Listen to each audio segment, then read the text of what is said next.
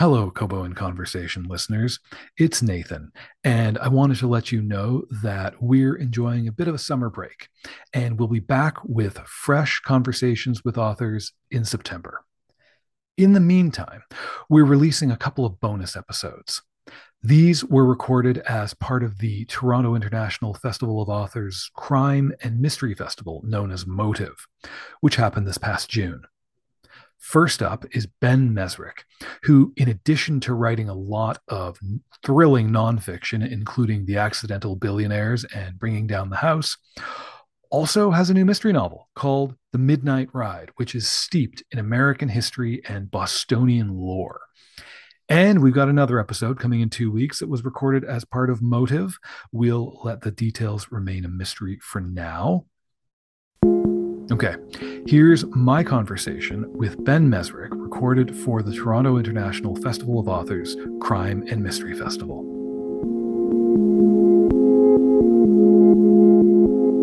My name is Nathan Maharaj. I am the Director of Content Marketing for Rakuten Kobo. I'm also the producer of the Kobo in Conversation podcast, and I'm just very pleased to be welcoming you all to this very special chat with best-selling author Ben Mesrick as part of Motive. It's TIFA's Crime and Mystery Festival. Ben Mesrick, I'm going to introduce him because we should, even though he probably needs none. He's the author of many nonfiction thrillers. He wrote Bringing Down the House, the inside story of 6 MIT students who took Vegas for millions, as well as The Accidental Billionaires, which you would recognize as the source of the award-winning film The Social Network. His new book is fiction, but it's no less thrilling. And it is also rooted in nonfiction. We're going to talk a little bit about that. It's called The Midnight Ride. It's the story of a pair of small-time crooks. They stumble into a great big secret nestled in the history of the American Revolution. And look, you'd better read it now because Spielberg's got the rights. So if you can get your hand on a copy, the ebook, the audiobook, get it now because it's coming to a screen near you. We're going to talk about that. We're going to talk about lots more. But let's bring Ben in. Ben Mesrick, welcome to Motive Crime and Mystery Festival. Oh, thank you. Thank you very much for having me. I'm excited to be here. So I wonder if we could start out with you reading a little bit about a little bit of The Midnight Ride to bring our audience kind of into the world. Absolutely, I'd love to. And I got to take my glasses off for this. Like Clark Kent, I've become Superman now. So beginning from The Midnight Ride. It was a little after 2 a.m. on a Wednesday, and Haley Gordon was on the run of her life. She gripped the cushion edge of the blackjack table with both hands as she tossed a purposefully nonchalant glance at the cards spread out across the green felt. Christ, it was hard to keep her emotions in check, push down the excitement coursing through her veins. She wanted to leap from her chair, bear hug the nice old man sitting 2 seats down from her, lift him up in the air and swing him right out of his orthopedic clogs. Instead, Haley painted her face with a bored look, then waved a manicured hand over the table, letting the dealer know she didn't want any more cards. Next, it was the old man's turn, down at third base, the last chair at the table. It had just been Haley and the man for the past hour, because it was so goddamn late in the middle of the week, and because the limits in this particular corner of this particular casino were way too high for its zip code. Haley had no idea how the man could afford a $100 minimum. From his clogs to his resort wear linen suit, the man's look screamed pension. Then again, Haley knew better than most. Looks could be pretty deceiving. She'd been using her looks to deceive for a really long time. And at the moment, she was about to deceive her way into a tidy little fortune. The dealer wasn't paying attention, and the pit boss, gnarled, mildly overweight, belly pushing precariously against the buttons of his uniform as he chatted up a cocktail waitress on the other side of the blackjack pit, was otherwise engaged. So Haley let her glance linger a little longer across the table. The brightly colored metropolis of chips spread out across the felt nearest to her was a thing of pure booty. And judging from the dealer's revealed card, a 6, a wonderful, incredible, palpably sexy 6. Things were about to get even better. Haley had $8,000 behind her forehands, another $6,000 in yellow chips, bananas, already safe next to her drink, a light brown mixture in a scotch glass that smelled like apple juice if you got close enough. Because, in truth, it was apple juice.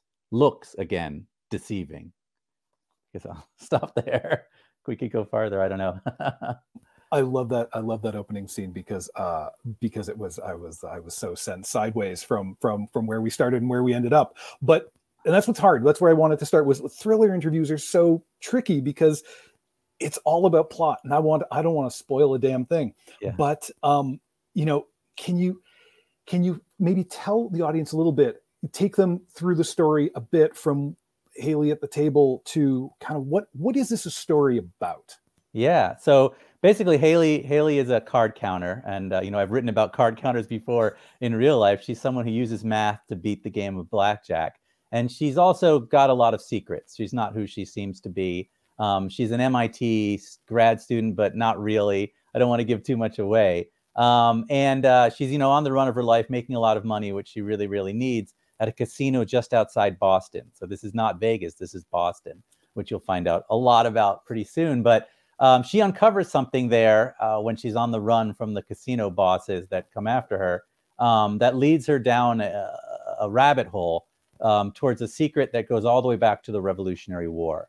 And it hinges around the greatest art heist in history, the Gardner Museum heist, which is a museum in Boston that was robbed in the middle of the night in 1990 of 13 items, 11 of the most famous paintings in the world that have never been recovered. It's almost $1 billion worth of art. And there's a $10 million reward out there for anyone who finds them. And I tied in that art heist all the way back to something going back to the Revolutionary War, the American Revolution. So, not to give anything else away, that's the basic plot line. We've got some other characters that interweave in there, but it's kind of like a Da Vinci Code set in Boston, revolving around, the things that you might see if you went on a tour down the Freedom Trail of Boston, but that go into what really was going on there. Yeah, I loved it for how deeply Bostonian it was. It was like this is not, we cannot substitute even, they can't take 3 steps in any different place. It has to be Boston. Everywhere they go is rooted in it. I didn't know anything about the Gardner Museum theft until I looked it up afterwards, and that sort of riveting scene where you kind of dramatize it. And it was, and at that point I just accepted that everything in the book was true. Good. That was my plan. A lot more in this book is true than people realize, especially about the Gardner heist.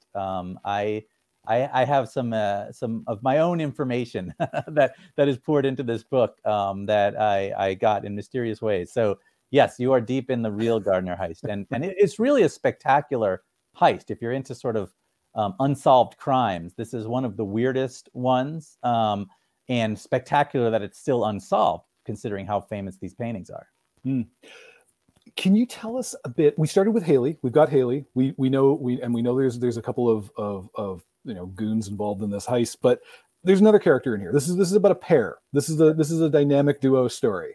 Tell us a little bit about Nick, who shows up a little bit later. Yeah. So Nick, on the surface is a pretty familiar type of Boston character, which is someone who hasn't done well in life. He's just out of prison. He's an ex-con, really a burglar, a bank robber who's gotten into trouble in his life over and over again. And he's about to do the score of his life. He has, in prison, gotten a hold of something involved with the Gardner heist. He's basically attempting to fence these missing paintings. And that's where it starts for him. But he ends up getting caught up in this as well when he runs into Haley, and the two of them find out that they're on the verge of something much, much bigger than just missing paintings. He has to make decisions throughout, whether you just walk away from what was going to maybe change your life because it gets too dangerous, or whether you keep going even though you may not end up with anything at the end. So he's very much a Boston trope in some ways, in that he knows, Charlestown. He knows all of the kind of seedy areas like the back of his hand. But there's a lot more to him than that as we delve into the story, because he keeps on going, even though he probably should turn back. But yeah, that's Nick. He's a interesting guy. Yeah. Which pair? There's such an interesting pair there, because they seemingly have nothing in common, but as a card counter, Haley's pretty familiar with, entering rooms where she's not exactly welcome, or just trying to, pull off her thing until she's got to flee the scene. And Nick is a burglar, not a dissimilar experience of space and other people. How did you conceive of this pair? Did they kind of spring to you at the same time as like two things you wanted to collide, or did you have one and then look for the foil?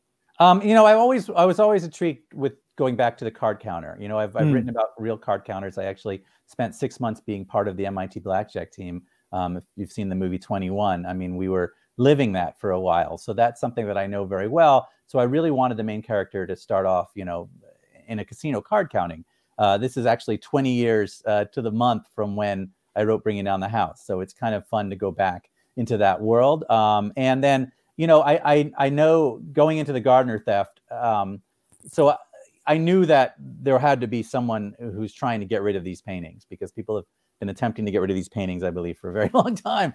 So that was kind of the center, of where Nick came from. But yeah, the thing about card counters that I think is really intriguing is they're not committing crimes. It's nothing illegal about using your brain in a casino and doing math, but the casino treats you like you are committing a crime.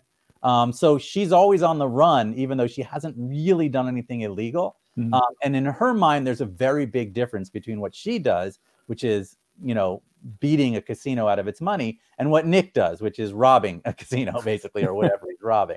But to him, they're two sides of the same coin. It's not that big a distinction. But I think also what's intriguing about her is she's a puzzle solver. She's someone who's really, into putting together the pieces. So that was cool to sort of figure out. There's a lot of puzzles throughout the book that you get to. Yeah. You just a moment ago described this as as kind of the Da Vinci Code, but situated in American history. But there's a critical distinction, because in the Da Vinci Code, Robert Langdon is a scholar and the hero, and we've got a scholar along for this ride, and he's a curious character because it's hard to tell what we're supposed to feel about him. Adrian is really one of my favorite people that I've ever written about. He is, a professor who really is disdainful of just about everyone. He doesn't like anyone. He thinks he's smarter and better than everyone. He's kind of a peacock who wears bicycling clothes all the time. He's very into how he looks, and he solves puzzles, but he doesn't want to be a part of this. He's very reluctant.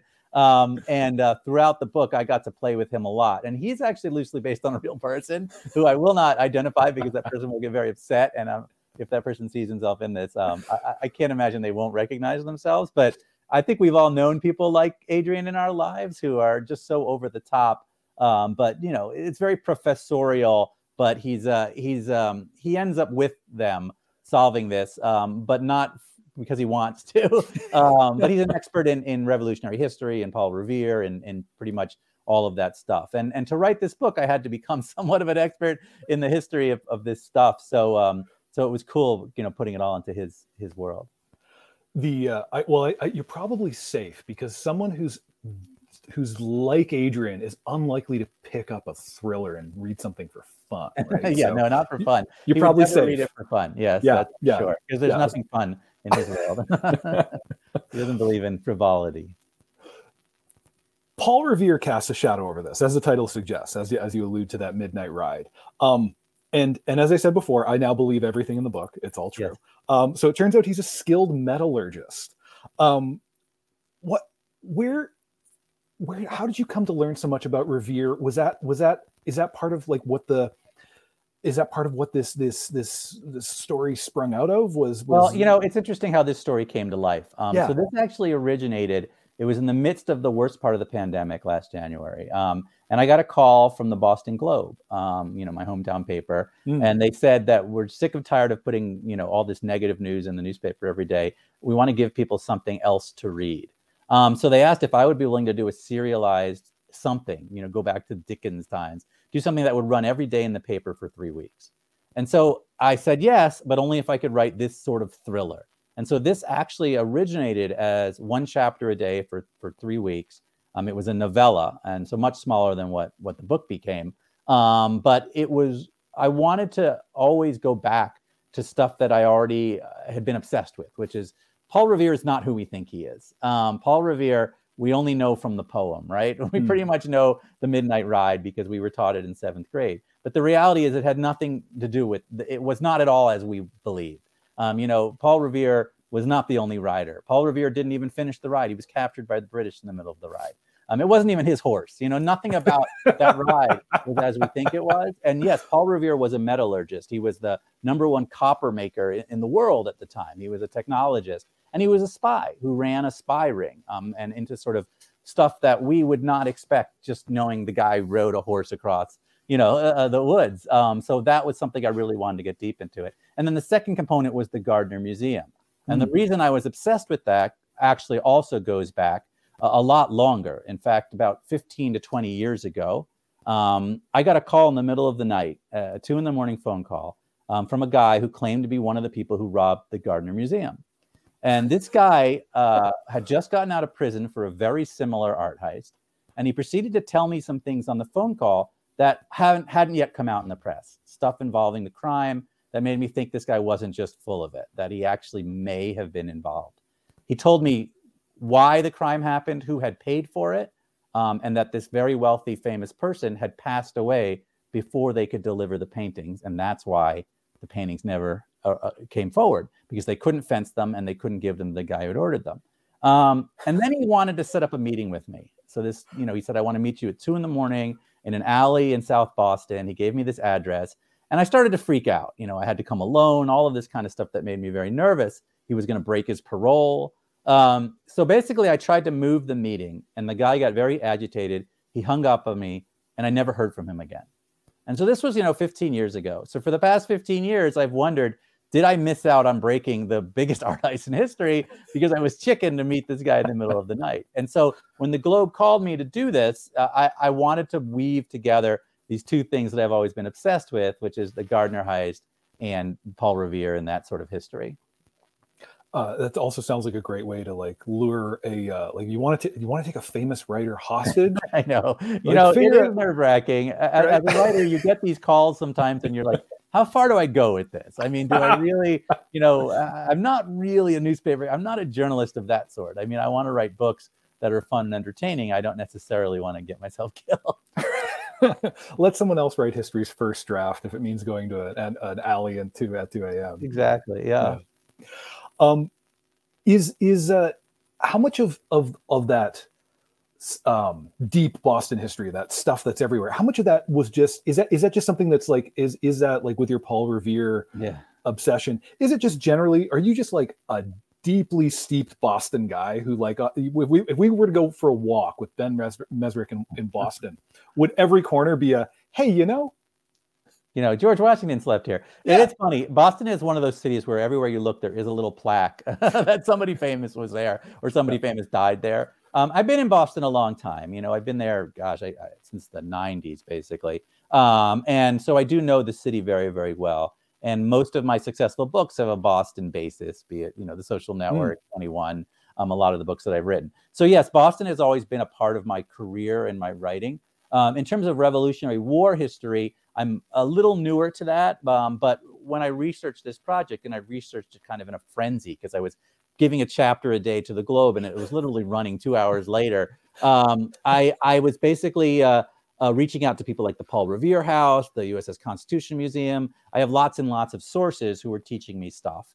But yeah, I do know the city very well, more the modern city than the old city. But, anyone who lives in Boston, when you have visitors, you have to go down the Freedom Trail. You got to go to the Bunker Hill Monument. You got to go to the Boston Tea Party Museum. And especially if you have little kids, it's such a great city in that respect. It's like there's something on every corner that is really cool to see, especially if you're into cannons and muskets and stuff like that. So yes, I do know the city pretty well, and I know the history pretty well. But I discovered a lot of things myself while doing this. When I looked into for instance, the Bunker Hill Monument is the strangest monument in the world. It makes no sense at all. The battle was not an important battle. We lost the battle. It wasn't even on Bunker Hill. And the Bunker Hill Monument isn't on Bunker Hill. And the monument was built to somebody who was a nobody who died on that land. And nobody knows who he is. But we know who he is, but nobody, in the world actually has ever heard of this guy. And the monument itself is this insane Mason, the Masons built it, the Freemasons. And as you know, it looks like the Washington Monument. It's the strangest thing. So there's a lot to it. And as you dig deeper into it, you realize that a lot of it doesn't make sense. And there's a lot of things like that. I could go on and on. The Boston Tea Party also isn't as we thought it was. You know, we all remember the Boston Tea Party being a sort of a protest against taxes, but that's not at all what it was. It was actually a lowering of a tax, not a raising of a tax. Right. They were mad because smuggling got harder, wasn't it? Right. The smugglers were the ones getting hurt. And the smugglers were the ones using Paul Revere's spies who created the whole thing. So it is funny when you go into sort of this deep history and realize how little we actually know about what went on. Was there stuff you had to invent? Or I'm particularly curious about the cryptography stuff. Yeah. Which is, I mean, as you spell it out in the book, everyone thinks of like World War II as this flourishing of cryptography. Right. But as you kind of sketch it out in the book, it seems like World War II was more like a rediscovery of some principles we already had and building. Yeah, I mean, it was huge during the Revolutionary War. Jefferson was very famous for creating these, you know, basically Jeffersonian ciphers, and he used these devices to hide stuff in it. And Washington used to write letters in absolutely encrypted ways that were then, he had scientists who would decrypt things. It was a really big deal back then because everything was written down. You know, there wasn't the internet. There was no other way of communicating. So you had to hide messages in plain sight. So they were very big into that. And so, yes, I did delve pretty deeply into that. And I invented a lot in terms of all the connections and things like that. But it turns out the deeper you look into the real world, the more mysteries you discover. We're very good at creating these things. As you know, you can go on the internet every day and find a million bizarre, things going on. And so I had a lot of fun with that. But yes, as you go through the book, you'll see a lot of it's real and a lot of it isn't. And I don't really go into what is and what isn't real. But, you know, it all connects together in a very real way, I think. I wanted to ask you more about this, the genesis of this project, because I think we've all, those of us who kept some kind of records of our early pandemic days can probably see a kind of ambition about some projects that is hard to recognize. Of like the timeline of this just blows me away, of how you wrote this for the Globe, as you just said. You weren't unleashing a thing that, you know, you weren't emptying a tank full of story into the world. You were carrying as much fuel as you needed to get the next piece out. And yeah, it was a frenzy. I mean, I will say, it sounds like a frenzy. They came to me and they were like, "We want you to do this, a chapter a day for 3 weeks." And I was like, "That sounds good. When would we start?" And they said, "Well, we want to start next week." And I was like, "All right, I got to come up with a fully formed thriller in a week. I'll only have a few days head start." And it was I don't normally write. No book writer normally writes like that. I'm not a newspaper writer. And they was doing elaborate artwork each day. And the crazy thing was, each day the audience was building. And so if you read the book, you'll notice that every chapter kind of ends on a cliffhanger. And that was on purpose because the format had to be, you didn't want to lose anybody, because if you lose somebody, the next day wouldn't make any sense to people. And by the end of the first week, we had over 100,000 readers. And by the end of the couple 100,000 readers, it was one of those things that just was, going and going. It was really interesting because I get a call out of the blue 2 weeks later while it's running from my agent in Hollywood. And he's like, "Are you doing something for the Globe?" Because I hadn't told any of my people because I wasn't getting paid. I just did it for free. I was like, I love Boston. I'm stuck in this horrible pandemic just like everyone else. And I was, spiraling. I don't know how you felt about everything, but I'm a total hypochondriac. When this whole thing started, I mean, I was one of those people who was basically sleeping with an oxygen monitor on my finger and taking my temperature 14 times a day because I just thought I must be having COVID. Wash the groceries. Yeah, I was insane. And when the Globe came to me, it kind of pulled me out of this hole because I became just obsessed with writing this book. It became kind of the center of my world for a few weeks. And so I wasn't thinking about it until as a book or as anything else, just as this thing I was doing for the Globe. And then I get a call from my agent and he's like, "I'm getting tons of offers for something that you're doing in the Globe." And I was like, "Oh, really?" And then Spielberg called, and you get that call. And, I've had a lot of success in movies. I've worked with incredible people like Aaron Sorkin and Fincher. But as a child of the 80s, getting a call from Steven Spielberg is just that moment, where you're like, wow, yes, that sounds great. And that's when the idea became to turn what was in the Globe at about 20,000 words into a full-size book. And then it all kind of went from there. Yeah. So it was, that's amazing. So it was just kind of coming to the end of its thing, and you already had this offer to make it a bigger thing. Yeah. And you yourself still had to make it a bigger thing because they were Yeah. not I mean, there is that, a right? bigger thing than you produced so far. Yeah. Yeah. Yeah. So basically, the whole thing was a cliffhanger after cliffhanger, cliffhanger, and even the ending at the time was a real cliffhanger. And so, I remember my dad was the first person who called me. He was like, "You didn't end it yet. Where's the ending?" And I was like, "Oh man, I got to come up with an ending." So when we sold it as a book, I sat down with the editor, and he was like, we need to quadruple this. We need to go into this in a lot more ways. And it was actually very tricky. It's actually very hard. I'm not a person who actually rewrites very much. I know there's a lot of writers who are really into rewriting, but the reality is, for me at this point in my career, I write a book, I hand it in, and I move on to the next project. I write in a frenzy. I have kind of a crazy process. I write very quickly. So, I write books in 10 weeks, 11 weeks. I hand in the book and then I'm done. And sometimes the editor comes back with this change or this change, but they're minor. This was very different in that I actually had to write most of the book after I'd already written the book. And so I got to go deeper into the characters. I got to go add more monuments and more Revolutionary War battles. I got to really interlace things that I was not able to do because the format for the Globe was so short. And then I was also thinking movie. So I actually wrote the draft of the screenplay as well. And so I got to work with people at Amblin and Spielberg's people to incorporate some things into the book that I think will make great movie scenes. So it was a fun process. It was really a blast, but it was not easy. It wasn't something that I thought it would be easier to do, but it was actually quite tricky. Right. I mean, you'd written a thriller that was tight. It was crackling. Very, very compact thriller. Right. The original thing.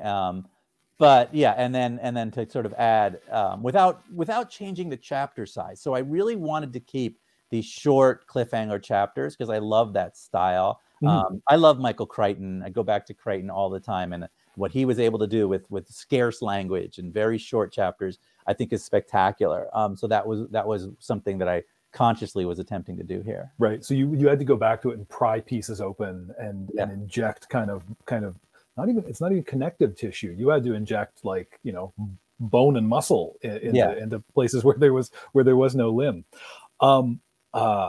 That's some of us made sourdough, but you've written thrillers before. This is striking a lot. I think it strikes a lot of readers as a major departure, but way early on, you penned a few thrillers. Can you talk a little bit about sort of that arc? Does it feel like coming back, or are you're not even the same writer? Yes. Well, so I've wanted to be a writer since I was 12 years old. I was a little kid. I was obsessed with TV, and my parents, fearing the worst, made a rule in our house that we had to read 2 books a week before we were allowed to watch TV. So by the age of 12, I've been reading and reading and reading just so I could watch Three's Company. But but I became, a very big reader and then wanted to be a writer. So when I graduated from college, I wrote and I wrote and I wrote and I wrote. And originally I was writing like Bret Easton Ellis and Jay McInerney, these dark stories that take place in bars. And I got rejected by everyone in publishing. I got 190 rejection slips, had them taped to the walls like a serial killer. And then I met an editor in publishing, a guy named John Karp, who's gone on to become a very powerful editor. And he said, "I'm not going to publish any of the crap you've written, but go read John Grisham and Michael Crichton and Robert Ludlum and then come back." And so my introduction, were all of these great thriller writers. And I decided that's what I wanted to be. I want to be Michael Crichton. And so my first book that I sold, which nobody read, was a techno thriller, like a Crichton-esque book called Threshold, which led to another book called Reaper, which was a TV movie called Fatal Error that starred Antonio Sabato Jr. and Robert Wagner. And you should never watch it if it airs on the Sci-Fi Channel. It's horrible. Which led to me working for the X-Files for a little while, if you remember that TV show, and I wrote a book for them. So I did have a series of techno medical thrillers back in the 90s when I was in my 20s. That nobody read. And it wasn't until I ran into this group of MIT kids at a bar and just started going to Vegas with them every weekend that I became a nonfiction writer. So I never intended to be a nonfiction writer at all. It's just that book. I then wrote that book, which became Bring It Down the House, which just exploded. And it, was just a massive bestseller. So that's what publishers wanted from me. So I became a nonfiction writer by accident. And then I fell into The Social Network, which was another nonfiction story. So I wrote nonfiction book after nonfiction book. but I've always wanted to be Michael Crichton, and it never kind of went away. And then, of course, I read the Da Vinci Code, and I was like, oh, now here's another way of going into that. And so, yes, I've always wanted to write The Midnight Ride. It's just something that I tried when I first started out in my career to go, but in a smaller scale, I think. And now, after I've done all of these nonfiction books, I'm hoping, to do this, more. I really enjoyed doing it. So yes, I have written, fiction in the past, but my nonfiction is what I've been known for. Yeah. That's it's a remarkable thing to have made that decision also to write Bringing Down the House and not to fictionalize it, to play it straight. How did you reconceive? Because you'd already gone through one transformation. You thought you were thinking, I'm the second coming of Bret Easton Ellis, right. And then you were like, actually, no, let's aim for Crichton. Crichton's right. Like those, maybe it's that kind of a writer. Well, what's great was I also discovered Hunter S. Thompson. And so when I sat down to write Bringing Down the House, I had no training in journalism. And I think that freed me up to write the book how I wanted to write it, which is to write it like a movie. I wrote Bringing Down the House in a frenzy. I was in Vegas. I stayed in a different hotel room every night. I wrote the book in 9 weeks, 8 or 9 weeks. And it wasn't expected to be a big book. It was a crazy kind of book about these MIT kids who made a fortune in Vegas, and it was all true, but I wrote it like it was a movie. And so when it came out, it was actually somewhat controversial. A lot of reviewers at the New York Times were like, well, what exactly are you doing here? Is this true? Is it not true? And it is true. It's a nonfiction book, but I wrote it in a dramatic way. And so that became sort of my style, this kind of gonzo nonfiction. It's Hunter S. Thompson without the drugs and the guns and then killing your assistant or whatever. I always wanted to be a blend of Crichton and Hunter S. Thompson with my nonfiction. So I don't follow a lot of rules. I write them like thrillers, and then you get to The Social Network, which I think is kind of a really interesting way to tell a story about a couple kids who started a website, right? I mean, the key was how do you make that dramatic? How do you make that into something that could be a major movie? And that's how I've always approached my nonfiction stories. So yeah, I mean, for me, I write my nonfiction like it's fiction, and I write my fiction like it's nonfiction. I feel like the best nonfiction out there is the ones where you read it and you're like, did this really happen? And so that's how I've always approached it. And listen, there are reviewers who don't love the way I do it, but I think it's sort of inspired a lot of people to do something like it. And so since Bringing Down the House, there's been a lot of books that have been written that way, and it's much less controversial now. Yeah, when you're writing, when I introduced you, I called them nonfiction thrillers. You call them thrillers too. In that run of success where you're writing these nonfiction thrillers, was there a point, not spurred by a pandemic and a random offer from the local newspaper, which happens to be the Boston Globe, something else, another point where you thought maybe it's time to jump into fiction? Well, I did write a book called Seven Wonders a number of years ago, which actually is being made into a TV series by NBC now, which was about the 7 wonders of the world and a connection between them. It was more like Indiana Jones. But yeah, I mean, I've always thought about it. The reality of the publishing world is when you've had a lot of success in one form of writing, that is more of that, please. Want. That's what your audience wants. That's what your publishers want. That's what the movie studios want. But it's always kind of been in my mind. I write for the show Billions on Showtime. I was a producer writer last season for them. So I do get to sort of stretch my wings into sort of the fictional world a little bit here and there. But, The Midnight Ride was my first real, major work in this format. And hoping to become something that I'm doing the sequel now for next year. And my goal is to do one of these every year if people read it, if it does well, and if the movie gets made, that would be my goal going forward. So yeah, I love it. Over the years, I've always kind of thought about it. I've always played with it in my head. When can I just write a big fiction book? But the realities are, The Social Network comes out, and you want to do another one. Yeah. That's who you are for a while. I mean, you get known for a certain type of writing, and it's difficult to shift back and forth. But we'll see what happens. I really enjoyed doing it. Yeah. Well, I'm glad you mentioned a sequel. It's no spoiler to say when we get to the end, it doesn't feel like the end. It feels like an end. There's certainly more to come. How I feel crazy asking you this, because we've just talked about what a manic thing it was to even get the novella produced, then turn the novella into the novel.